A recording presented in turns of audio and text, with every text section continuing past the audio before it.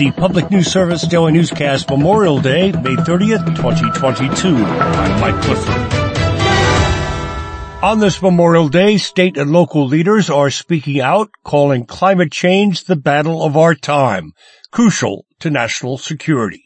Advocates are calling on President Joe Biden to invoke the Defense Production Act to speed up the transition to renewable energy and phase out dependence on fossil fuels. Mayor Daniel Lee of Culver City is a veteran of the Air Force and the California Air National Guard. He says the invasion of Ukraine is financed by Russian oil and gas. The war in Ukraine is a resource war, and the more the world doesn't rely on Russian oil for electricity, for heating, for cooling, the less we are apt to engage in resource wars, and the more we can slow down the effects of climate change. Russian oil and gas make up 40% of Europe's energy consumption, but countries are working to reduce that dependence as quickly as possible. I'm Suzanne Potter. 500 state and local leaders have signed a petition from the group Elected Officials to Protect America, calling on the administration to declare a climate emergency and implement a clean energy plan.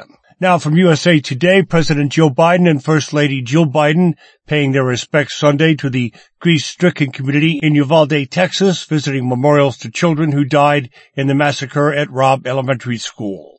USA Today notes amid the visit, the Justice Department announced it would launch a review of law enforcement's response to the mass shooting. Meantime, Archibald Gomes reports that shooting has sparked Democrats in the Florida legislature to revive calls for stricter gun control laws.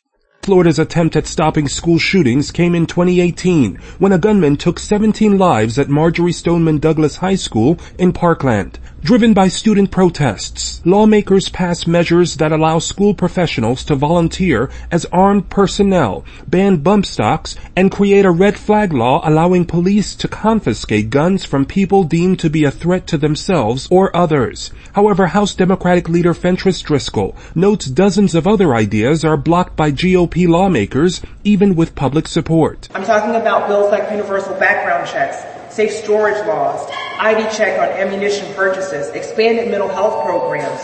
We could do all of these things. Now from ABC News, one person killed, another 7 injured after a shooting broke out during a Memorial Day festival in Oklahoma. Witnesses told investigators the gunfire erupted after an argument took place just after midnight. One juvenile and a 9-year-old were among the injured. ABC News reports the suspect, 26-year-old Skylar Buckner, turned himself in at the Muskogee County Sheriff's Office on Sunday. This is PNS.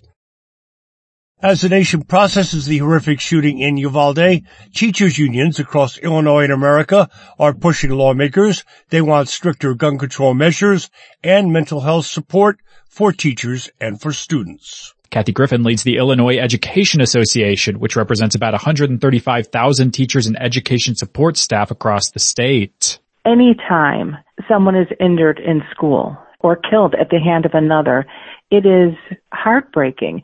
And it isn't just the teachers, it is our kids on top of the trauma from the pandemic. In 2019, the IEA helped push through the General Assembly the School Threat Assessment Law. It instructed schools to build threat assessments and take a preventative approach to school violence. And Griffin says the National Education Association offers trauma training for teachers, which can in turn help students. This is Jonah Chester reporting. Advocates say the New York State Senate isn't doing enough to lower the price of prescription drugs. Recently, lawmakers dropped bills that would have banned pay-for-delay deals and leveraged other countries' lower prices to reduce costs. AARP New York says those decisions will cost consumers while protecting drug makers' profits. This week, AARP delivered 2,200 prescription bottles to the offices of the state Senate Majority Leader and Assembly Speaker.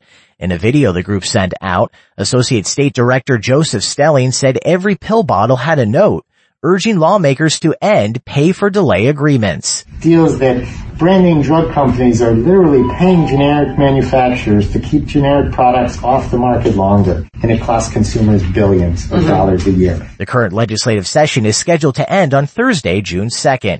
I'm Chance Dorland reporting.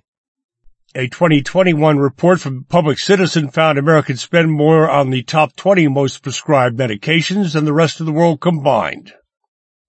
Finally, Mike Bowen lets us know that water recreation season is now officially underway in Minnesota. Boating has always been popular in Minnesota, but state officials say in recent years it has reached fever pitch. Along with that has been a rise in deadly incidents on the water. The state recorded 18 boating fatalities last year, the highest total since 2005. The DNR's Lisa Dugan says there's a common theme they have observed.